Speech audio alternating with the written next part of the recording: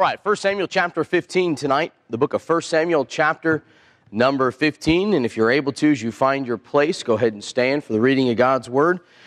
1 Samuel chapter number 15.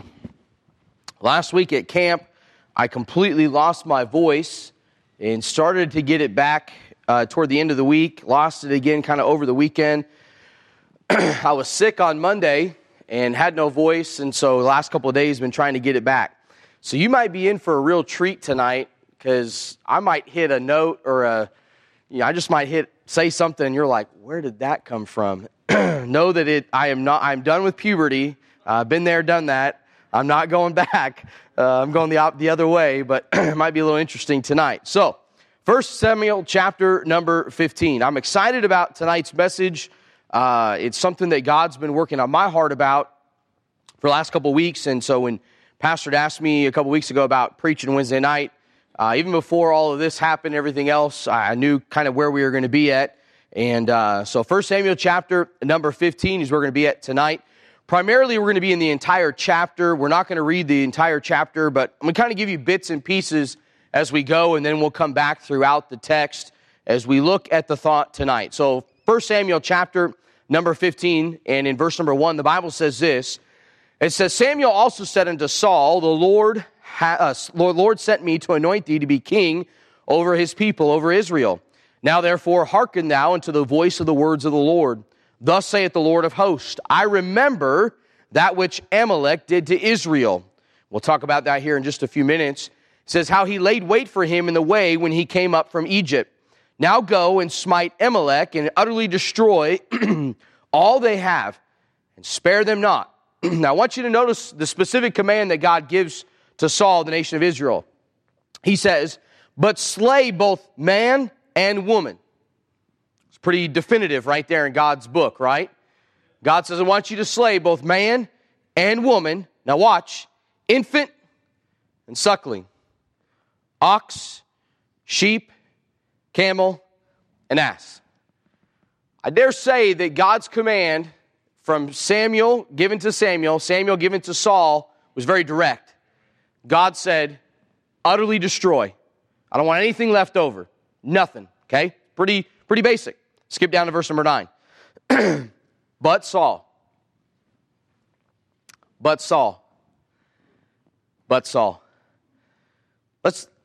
don't want to take Scripture out of context or change the Bible, but let's just kind of do a little bit of a practice here for just a second. Instead of saying, but Saul, how about we say, but Andrew, but Jimmy, but Mike, but Brant. Because watch. But Saul and the people spared Agag, and the best of the sheep and of the oxen and of the fatlings and the lambs and all that was good, and would not utterly destroy them, but everything that was vile and refused, that they destroyed utterly. Then came the word of the Lord unto Samuel, saying, verse number 11, it repenteth me that I have set up Saul to be king, for he has turned back from following me, and hath not performed my commandments. And it grieved Samuel, and he cried unto the Lord all night. I'll skip down to verse number 18. The Bible says, the Lord sent thee on a journey, and said, go and utterly destroy the sinners, the Amalekites, and fight against them until they be consumed. This is Samuel now confronting Saul. Wherefore then didst thou not obey the voice of the Lord, but didst fly upon the spoil, and didst evil in the sight of the Lord? And Saul said unto Samuel, yea, I have obeyed the voice of the Lord. Watch this. The man of God confronts the king. The man of God confronts the king and says, you've done wrong. Here's what you've done wrong. And here's the king's response to the man of God. I've obeyed the Lord. Surely I've done exactly what God wanted me to do. Look what he says. And have gone the way which the Lord sent me, and have brought Agag, the king of Amalek, and have utterly destroyed the Amalekites.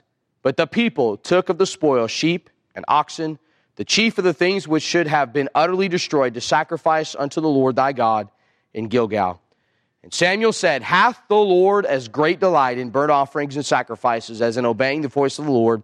Behold, to obey is better than sacrifice, and to hearken than the fat of rams. For rebellion is as the sin of witchcraft, and stubbornness is as an iniquity and idolatry. Because thou hast rejected the word of the Lord, he hath also rejected thee from being king.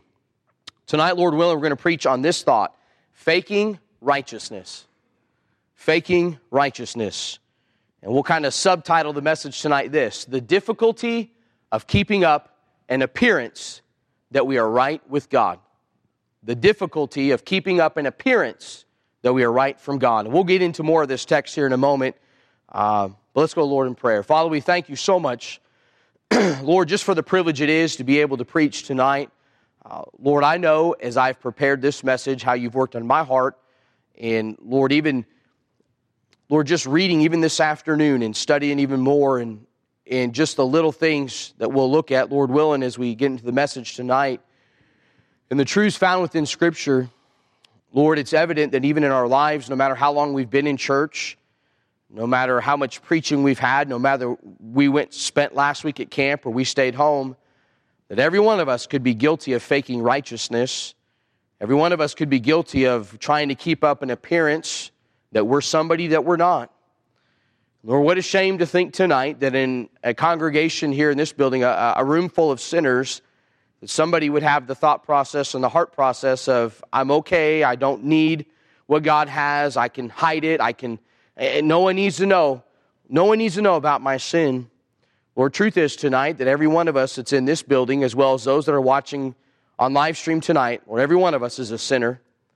And every one of us deals and fights with sin in our life, and ultimately it's whether or not we're going to obey you as the Word of God is preached, and the Holy Ghost brings conviction upon our heart. So we ask tonight, God, that you'd be honored and glorified in everything that is said and done. In Jesus' name I pray, amen. You may be seated.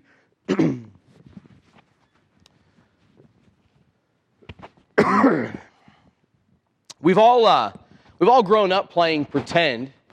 Some of us are still playing pretend, but we've all grown up playing pretend. And I can remember growing up, I'm the oldest of 5 boys, and I grew up in a military home. And so growing up as the oldest of 5 boys and in a military home, the game that we always would pretend to play would be Army. And so I can remember taking my dad's old uniforms and going out into the woods and putting on uniforms and taking mud and wiping it all over our face. And me and my brothers spending hours and hours and hours in the woods. Funny thing, having a dad in the military, you would think that our household would be pro-gun. But actually it was not. My mom hated guns. And I remember getting action figures. And I grew up back in the 80s. Remember G.I. Joe? Some of y'all remember G.I. Joe and Transformers and stuff like that. Those are the good old days, Brother Jimmy. You know what I'm talking about? The good old days. Man, we get G.I. Joe. Our grandparents would give us G.I. Joes. And Grandpa and Grandma loved their grandkids. So when they say, what do you want? I want G.I. Joe, Grandpa. G.I. Joe, Grandma. And they get us a G.I. Joe. First thing Mom would take would be the guns. These little itty-bitty guns. Mom's like, not in my house. So, as we got older, we had a little bit of a rebellious streak in us. And so as we began to get out into the woods and get in our camo, we somehow acquired some guns, not real ones, but some fake guns that we knew if Mom knew we had, she'd confiscate. So out in the woods, Brother D, we used to hide our guns, and we'd pretend we'd have war. And I can remember growing up, growing up as a young man, playing out in the woods there in Knobnoster and getting the neighborhood kids together. And man, we had such a great time pretending that we were in the military. So fast forward, I'm not pretending anymore. Praise the Lord. But a couple weeks ago, I was going through my phone trying to clean out some pictures and some videos and getting ready for camp. And I came across some videos of my kids when they were a lot younger. So for quite a while, we had just the 3 girls and Micah. Obviously, there's a pretty good age gap between Micah and Levi. And so I ran across some videos and some pictures of poor old Micah playing pretend with his sisters. And so I have pictures of Micah at tea parties and Micah at impromptu wedding ceremonies and all those kinds of things. I thought about putting some up on the slides tonight, but I just didn't want to embarrass poor Micah over there. And so, man, they had a great time growing up and all those things and just pretending. And we look at that as parents, and maybe we get involved in it. There's pictures of me sitting down with Emily when she's probably like 3 or 4 years old, having tea with Emily and just pretending. But then there's some pictures I ran across that as they got older and having grown up in church, there were some pictures and some videos I had on my phone where they were pretending to play church. And so you had Emily kind of up there leading the service, and Lydia was singing the solo, and I'm not sure what Bella was doing, but she was doing something for the service, and Micah being the only boy, obviously he had to be the preacher. So there's Micah opening up the Bible, and he's pacing back and forth like preachers do, and, saying, I'm almost done, I'm right at my last point, and keeps going, right? Amen, Brother Jim? Just keeps going. And listen, and it's cute, it's funny. I watch those things, and man, it brings back a lot of memories. And it's really neat to see children, and some of you can relate to this with your kids or your grandkids. It's really neat to see them pretend certain things in life. And we watch kind of how they do different things. I know a couple years ago we had I had a dress-up thing for, I think, Pastor the Pirate or Master's Club, whatever the case was. And I remember Micah dressing up like Pastor Marshall and Bella dressing up like Miss Pam. And man, it's cute and it's funny to pretend as a child. But it's not so cute, not so funny to pretend as an adult. And in our text tonight, there's a problem that comes about in Saul's life. And Saul has got to the point in 1 Samuel chapter 15 where he's pretended to have this walk with God. He's pretended to have this relationship with God. He's pretended to have this union, if you would, with a holy and righteous God. And really in 1 Samuel chapter number 15, it all comes apart.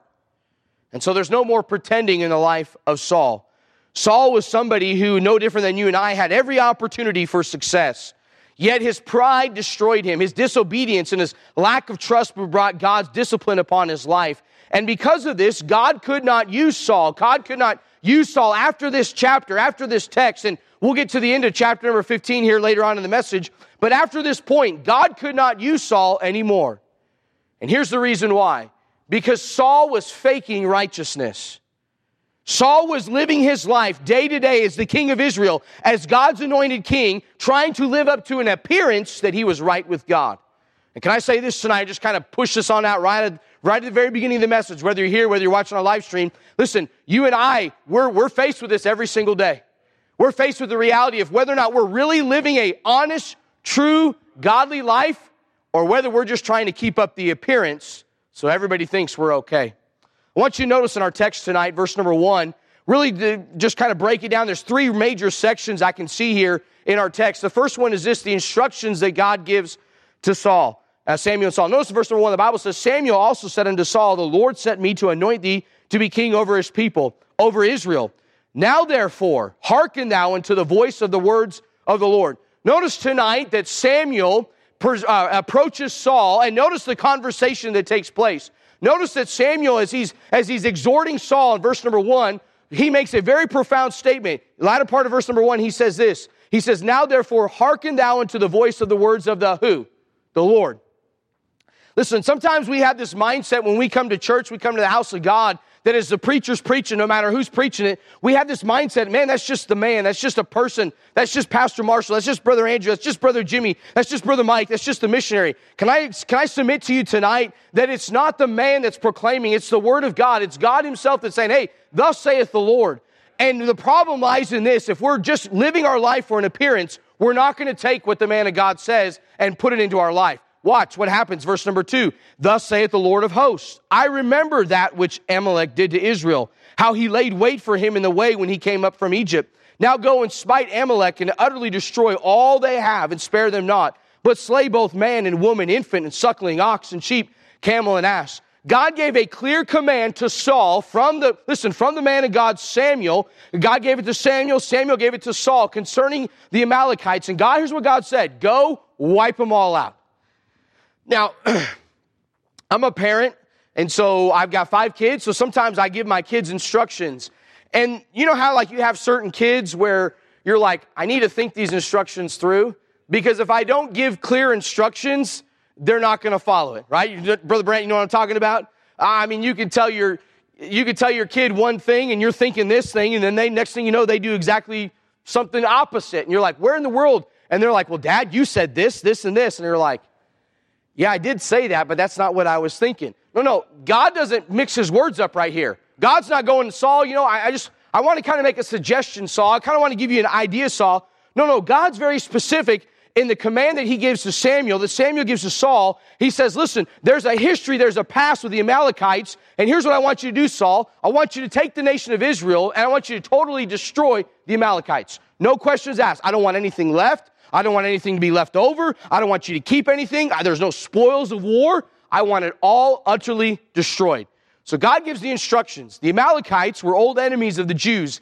As the Jewish nation left Egypt, you read about in Exodus chapter number 17, there was a conflict. There was a battle that took place between the nation of Israel and the Amalekites. And most of us know the story, but I kind of got to rehash this a little bit.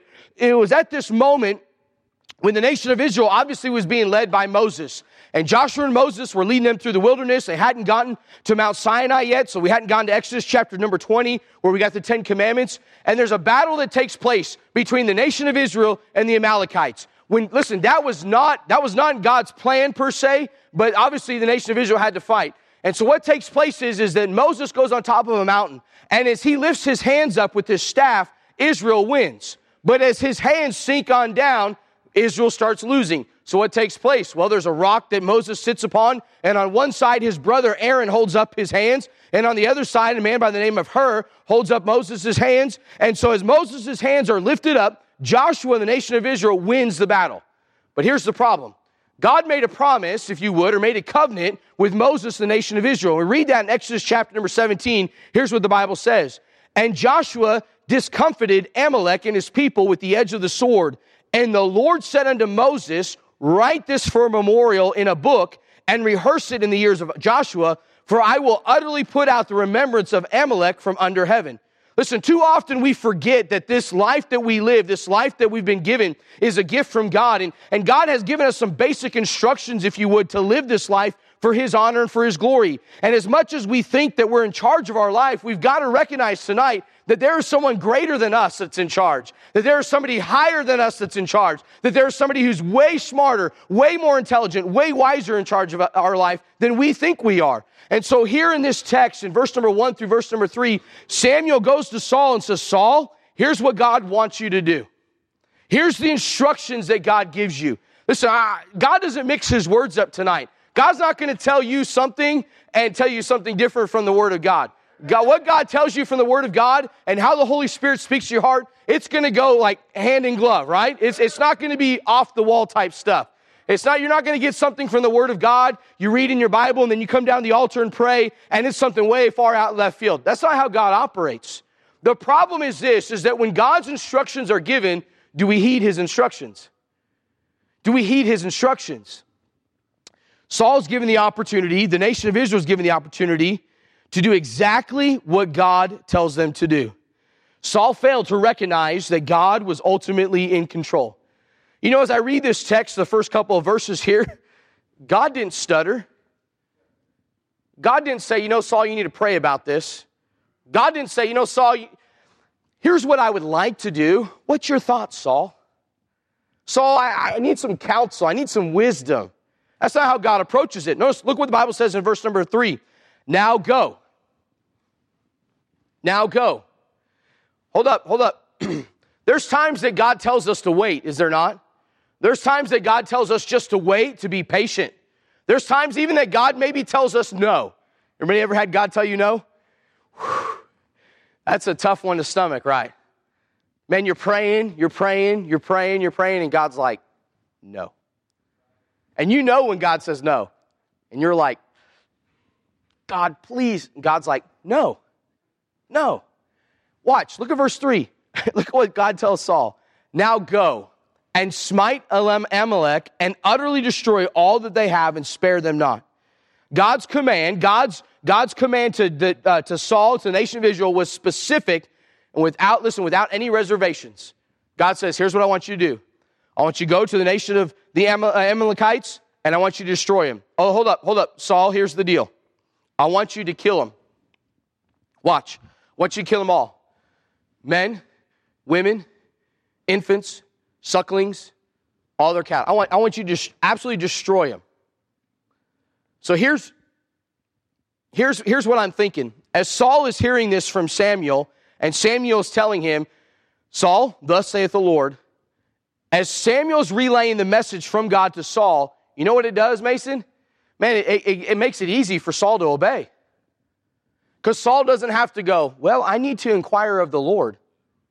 No. We don't read in the scripture where Saul goes, well, I need to inquire of the Lord whether or not he really wants me to kill everybody. Hold up. We're talking about a fake righteousness. We're talking about keeping an appearance of being spiritual, of being godly. How often do we argue with God? Okay, let's kind of like bring it down to where we're at. We're back home from camp. And God spoke to our heart last week at camp. How much arguing have we done with God this week about what we know God spoke to our heart about last week?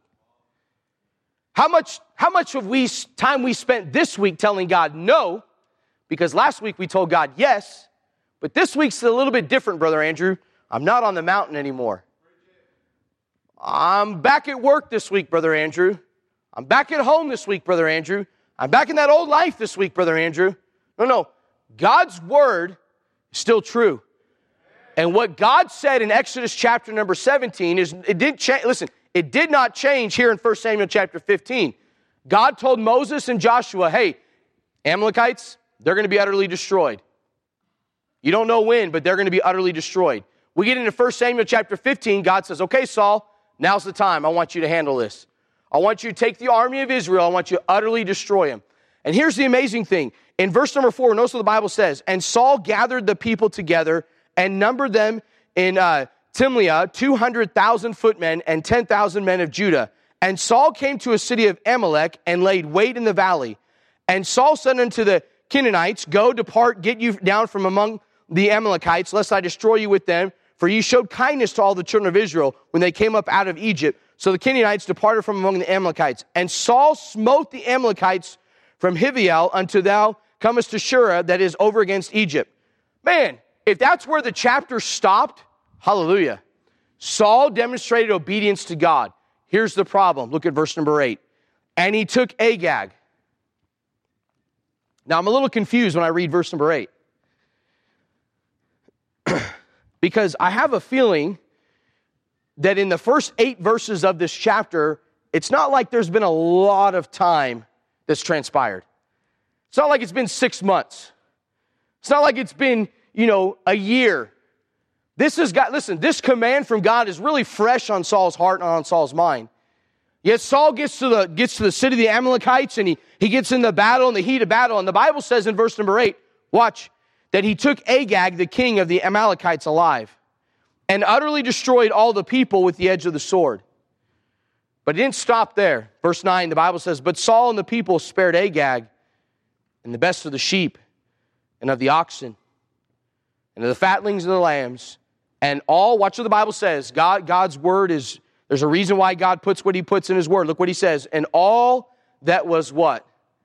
Good. Here's Saul's problem. Saul's obedience to God was based upon his own personal pleasure. Saul's obedience to God was based upon his own personal pleasure. So I'm picturing in my mind Saul and the thousands and thousands of Israelites descending upon the city of the Amalekites. And as Saul's going through and they're slinging swords and people are whack, whack, going to battle, there's Agag. And the thought creeps up in his mind. That's a trophy right there. That's a trophy. Grab him. They start killing it. Whack, whack, whack, whack, whack. Kill everybody. Then they go out to the fields. Man, that's some good sheep over there. That's some good oxen over there. Man, that's some good wealth over there. Saul's obedience to God was based upon his own personal pleasure. You say, well, Brother Andrew, where do you get that? Where do you get that? Because in the Bible, it talks about not just Saul, but the people. It says in verse number 9, but Saul and the people spared Agag. Hold up, who's the king? Who's the king? Who's the one that makes the decision? Who's the one that God told destroy everything? It was Saul. It was Saul. As you go on reading in the text, we'll get into it here in a minute, but Saul passes the blame, or if you want to say it like this, passes the buck off onto everybody else as it being their fault of why the sheep were spared, why Agag was spared, why the oxen were spared, why all the good things were spared. Here's the deal. We have got to come to the point in our life as Christians Instead of faking righteousness, we need to live humbly before a holy and a righteous God, knowing that without Him, we are nothing. I find it very interesting that in the very first part of chapter number 15, verse number 1, go back up there. Here's what God says, what Samuel says to Saul. The Lord sent me to anoint thee to be what? King over whose people? No. Let's just for sake of illustration, you're the nation of Israel and I'm Saul. You're not my people. Well, Brother Andrew, you're Saul. You're not my people. According to the Word of God, whose people are you? His people. His people.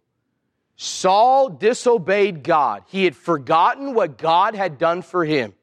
And in doing that, he'd been lifted up in pride. And here's what he starts doing. He starts faking his relationship and his righteousness with God. And we're going to see it unravel here in our text. Notice verse number 8. He says, and he took Agag, the king of the Amalekites, alive and utterly destroyed all the people with the edge of the sword. But Saul and the people spared Agag. They spared Agag. They spared the king. Verse 10. Then came the word of the Lord unto Samuel, saying, it repenteth me that I have set Saul to be king, for he has turned back from following me, and hath not performed my commandments. And it grieved Samuel, and he cried unto the Lord all night. Listen, the first seven verses here, we see this picture where Saul is supposed to obey God. He disobeys God. But then the latter part here, the middle part of our text, we see that disobedience to God brings the judgment of God. God looks at what Saul's done. God looks at the disobedience of Saul, and he tells Samuel, I'm not okay with this. I don't like this. This is not what I told Saul to do. This is not the command that I gave Saul. And because he did not obey me, it repenteth me that I made him king. Repenteth me. After getting clear instructions from God, Saul went out and partially obeyed. No, he partially obeyed. He killed all the women and the children and the men, but he didn't kill Agag. Well, he probably butchered and slaughtered some of the cattle, maybe some that were deformed or weren't as clean as he wanted it. Not the best of stock, if you would, but he only partially obeyed God. Listen, partial obedience is outright disobedience. Listen, moms and dads, we know this very well. When we tell our kids to do something, partial obedience is honestly outright disobedience. You ever had a child in your home and you've told them, hey, listen, don't touch the stove. It's hot. And they kind of walk up to the stove and do one of those. You know what that is? It's partial obedience. If you as a parent say, don't touch the stove because it's hot, what should they not do? Go anywhere near the stove. But by them just kind of tempting it and kind of just, you know what it is? Partial. You know what God does for us? God tells us this. Don't conform to the world. Be different to the world. Be peculiar. Be holy because I am holy. No, don't be like what everybody else says to be. Don't live like everybody else says to live. Don't watch what everybody else says to watch. And we will partially obey what God tells us to do. And we'll kind of skirt the line, if you would, and we'll kind of go back and forth, just seeing how far we can go with God. And here's what Saul does. Saul goes, well, you know what? I killed all the Amalekites except for Agag. I mean, he's the king, and he's for sport. And I got rid of the stuff that wasn't good, but I kept the stuff that was good, so I'm okay. I mean, surely God can forgive me. Surely God can look past that. Except in verse 10, notice what the Bible says this, then came the word of the Lord unto Samuel, saying, it repenteth me. Here's God. God in heaven is watching what has taken place. And listen, I don't think God in heaven is like, well, I'm waiting for a report from Saul. I'm waiting to see what happened. No. God's watching everything that's taken place. And God sees the heart of Saul and knows the heart of Saul is not what it ought to be. He sees the heart of Saul is not righteous in his eyes. And he sees the heart of Saul is far from him. And so he says in verse number 11, it repenteth me. Repenteth me. God expects 100% obedience from his children. God's commands and instructions to you and I are not meant to be suggestions or random thoughts. God doesn't mix his words. God doesn't leave things open-ended for you and I. God's not in the business of telling us one thing and then trying to have us figure out something else. No, God is specific in his commands. And God's command to Saul right here in chapter number 15 of 1 Samuel was very specific. Saul, this is what I expect. This is what I want you to do. Saul didn't do it. So what happens? Well, in verse number 11, we find a very interesting word. That word, repenteth. Here's what we read in verse number 11. It repenteth me that I have set up Saul to be king. That word repenteth indicates a change in God's administration. It does not carry the meaning that you and I are familiar with as far as repenting from sin. Brother Sam Davison would preach, and he would talk about when God, in Scripture, when God would repent or when God would specifically make a statement like this, it repenteth me. Brother Sam would say it like this. He says, God repents and man repents, but God doesn't repent the way man repents. What does it mean, Brother Andrew? When God says it repenteth me that he made Saul king, it simply means this, that he, God, now has to deal with Saul a different way than he'd like to. Can I say it like this? It grieved God. It grieved God. Listen, when you and I disobey God, it grieves him. No. When we choose to disobey God, it grieves him. No, hey, listen up. God's not up in heaven going, oh, man. Well, I didn't see that one coming. That's not how God operates. When you and I disobey a holy and a righteous God, it grieves him. It hurts him. Listen, it's not something in heaven where God's like, well, I don't know what's going on. I'm going to pull out my hair and then, no. I say it like this. I'd like to think that in a sense it's like this, that it sickens God that one of his own children would totally outright disobey him. No, God gave clear directions to Saul. There was no mixing words. There was no I got to figure this out. I need to pray about this. God told Saul specifically what to do. Saul did the opposite of what God told him to do, totally disobeyed God. And now God is like, it's not good, Saul. No, it's not. It's to the point now where it repenteth me that I made you king. In our text, Samuel confronts Saul about his disobedience. Notice verse number 15 of chapter 15. Notice what Saul says here. And as Samuel confronts Saul, look what Saul says in verse 15. And Saul said, they have brought them from the Amalekites. For the people spared the best of the sheep and of the oxen to sacrifice unto the Lord thy God. Hold up. In verse 15, he's saying they. But in verse number 9, God says who? Saul and the people. Here's Saul passing the blame off to the people of God. But he doesn't stop there. Look at verse number 21. Here's what Saul says. But the people took of the spoil sheep and oxen, the chief of the things which should have been utterly destroyed, to sacrifice unto the Lord thy God in Gilgal. No. Let's just think about this for a second here. Saul goes to battle.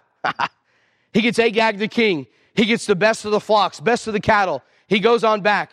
And here comes God to Samuel, God's man, and says, Samuel, there's a problem. I'm going to kind of paraphrase here.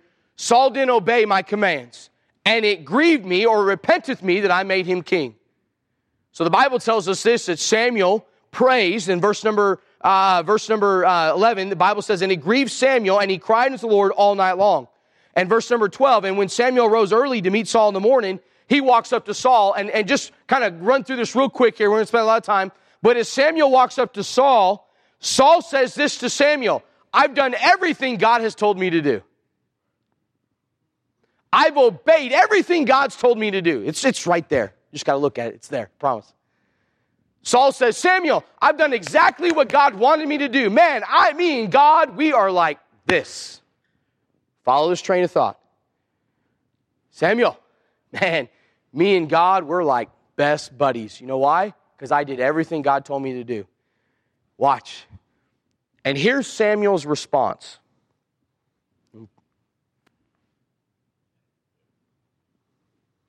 Is that bleating of the sheep that I hear? Is that the lowing of the oxen? Is that what I hear? Yeah, I don't think you did. So how does this apply to me, Brother Andrew? Hey, listen, when the man of God preaches the word of God and the Spirit of God moves in your heart and you know it and you do absolutely nothing, and then you're willing to stand before God and say, man, me and God are like this, I think I hear some sheep bleating.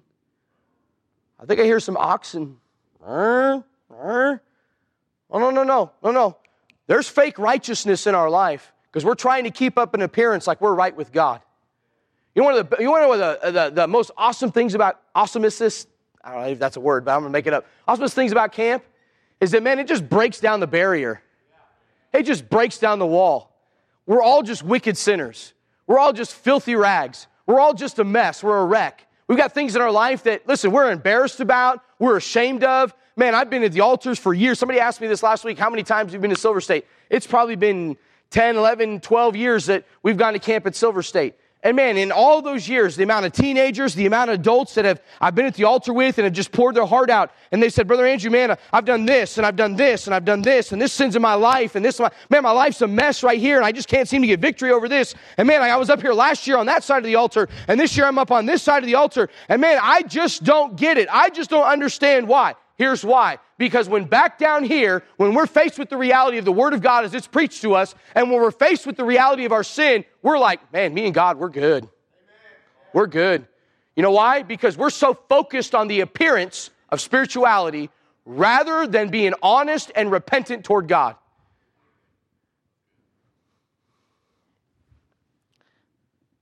Samuel, I did everything God wanted me to do. Man, I did everything God wanted me to do. Saul, is that sheep I hear? You don't find in your scripture Saul going like this.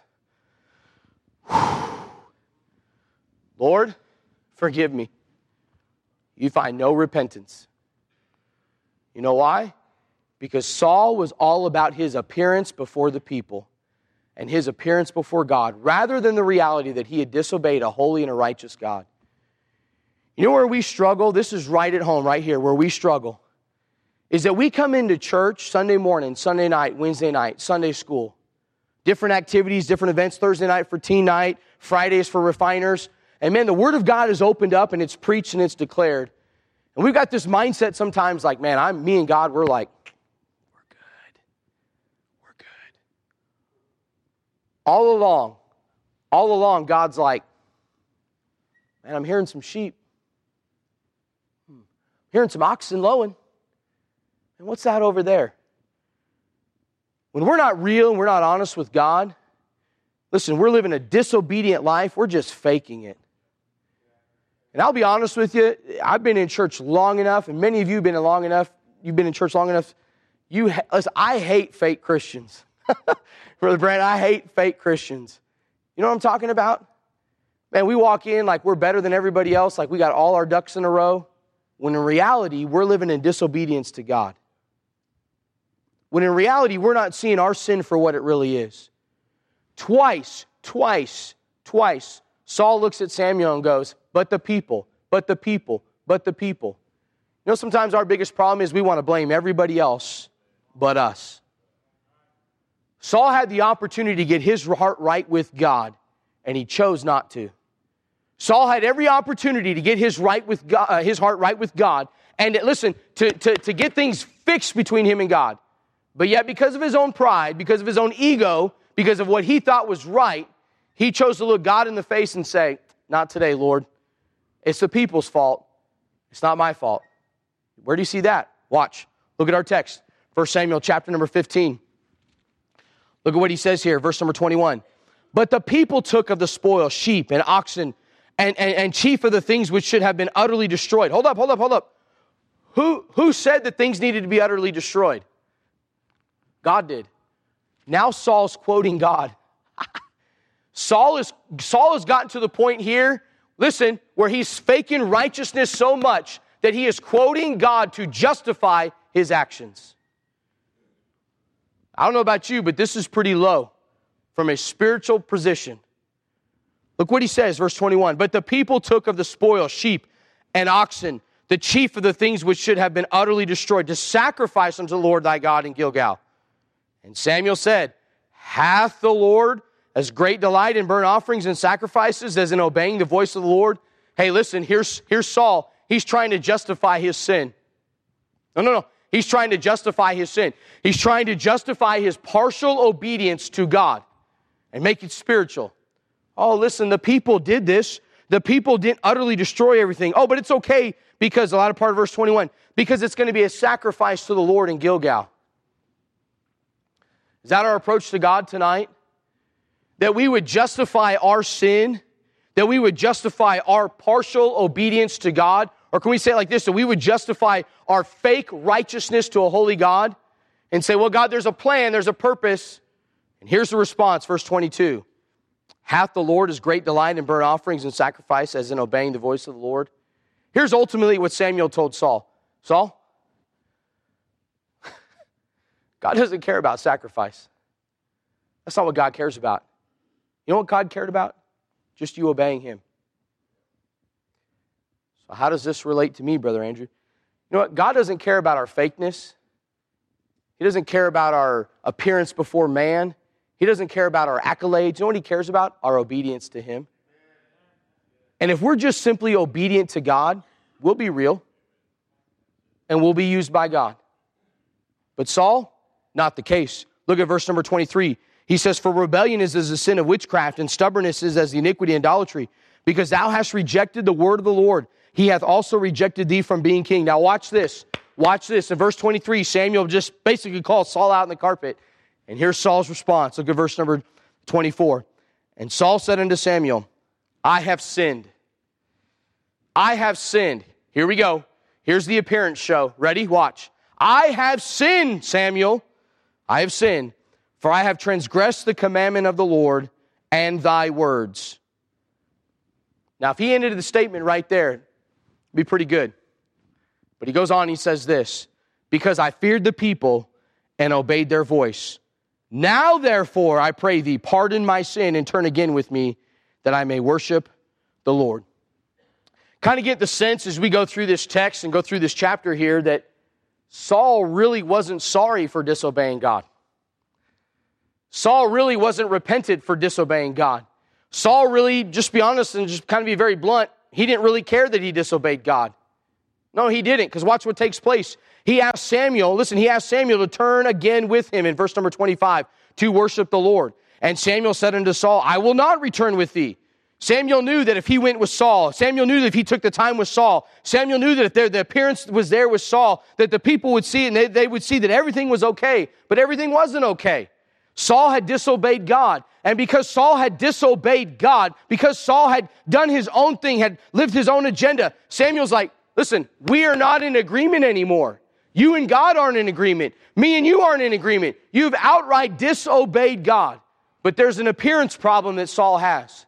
And the appearance is this, that Saul wants to still be the king. Even after Samuel said, no more. Skip down to verse number 30. Look at this again. Same chapter, 1 Samuel chapter 15, verse number 30. It says, then he said, I have sinned. This is Saul again. He says, I have sinned, yet honor me now, I pray thee, before the elders of my people and before Israel, and turn again with me that I may worship the Lord thy God. It was extremely important to Saul that Samuel go with him, that he worship the Lord. Why? Because it would make it look like Saul was still okay with God. Saul focused on his appearance before God rather than on a repentance before God.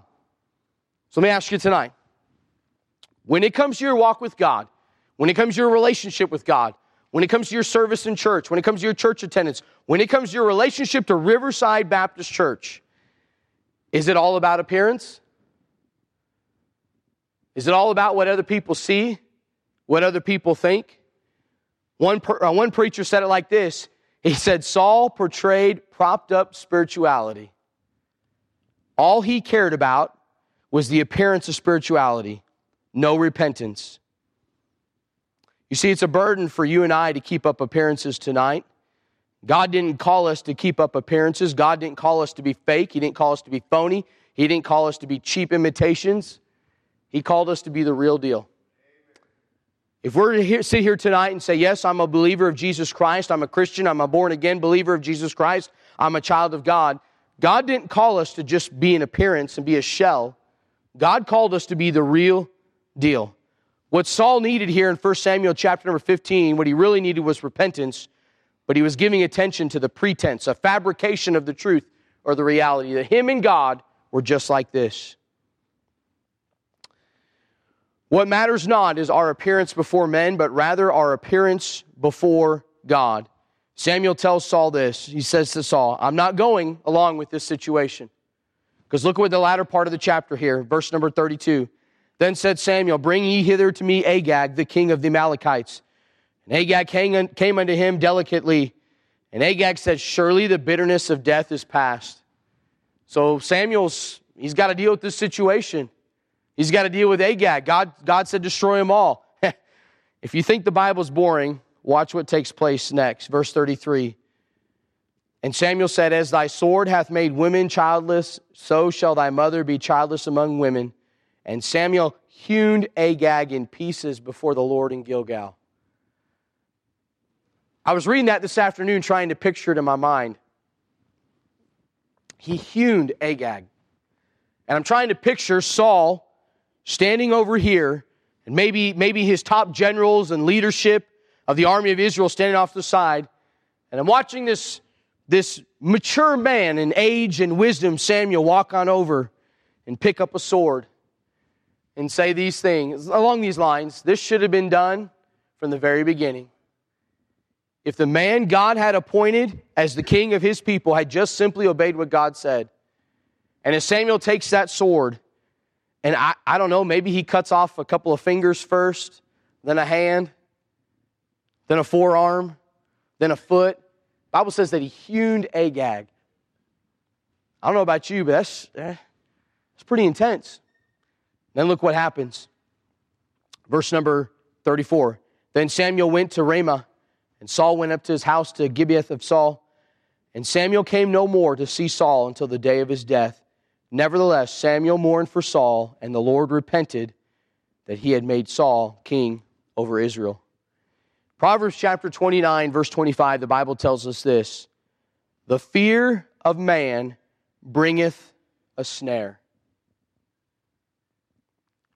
The fear of man bringeth a snare. When you and I try to do God's will without a relationship with God, it'll be a burden to us because we're trying to keep up an appearance.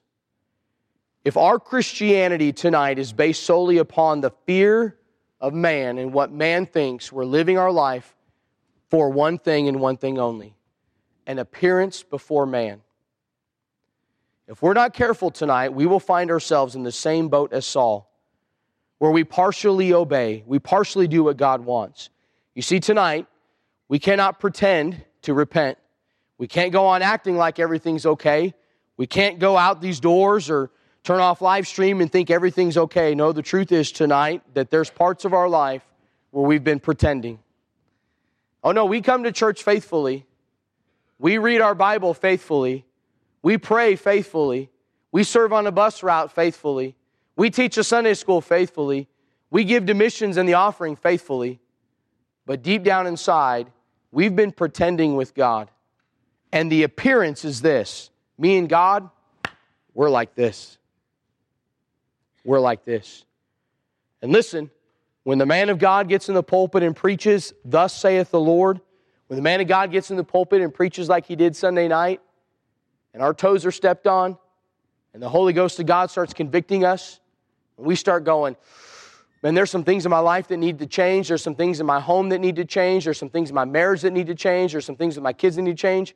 And we look at that, listen, we look at God and we say, God, partial obedience. All we're living is an appearance before God. And what a shame. What a shame for us to miss out on all that God had. You keep reading in 1 Samuel, we know this story. We know the story. God basically removes his hand from Saul and from Saul's house. And God, we know this, that Samuel eventually anoints David to be the next king. But can I say it like this?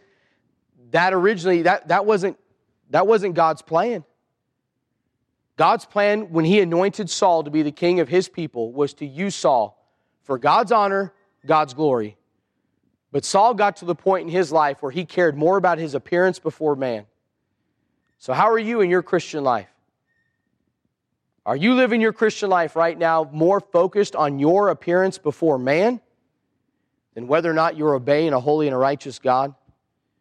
Are you more focused on what people think about you rather than what God knows about you? Are you more focused on just having those relationships here and just kind of working a little bit over here, a little bit over here? Or are you more focused on God? You tell me what to do, and I'll do it. No, God. No partial obedience. 100% God, you have all of me. And what a shame for us to live a life as a Christian, and our focus is on our appearance before other people, rather than having real righteousness in our life where our focus is on our relationship with God.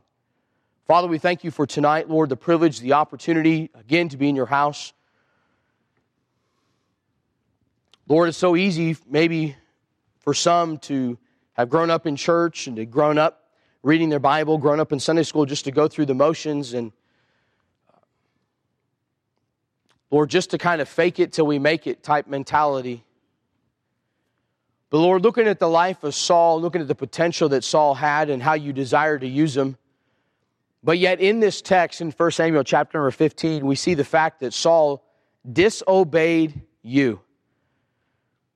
And then when confronted with his sin, wanted to pass the blame off to somebody else. I can't help but think tonight, God, that maybe somebody's here, maybe somebody's even watching on live stream, that as they search their heart, as they examine their heart, truth is they've been more worried about their appearance amongst their brothers and sisters in Christ rather than just simply being honest, being real, being transparent, and focusing on their appearance before you, their Heavenly Father. Lord, however you've spoken to our hearts tonight, I pray that we'd respond, whether we're here in the auditorium or whether we're at home watching on live stream. As we stand to our feet tonight, every head bowed, every eye closed, the altar is open. Faking righteousness. Are you faking it? Man, it's easy. Many people have done it. Many people are still doing it. Let's be real tonight with God.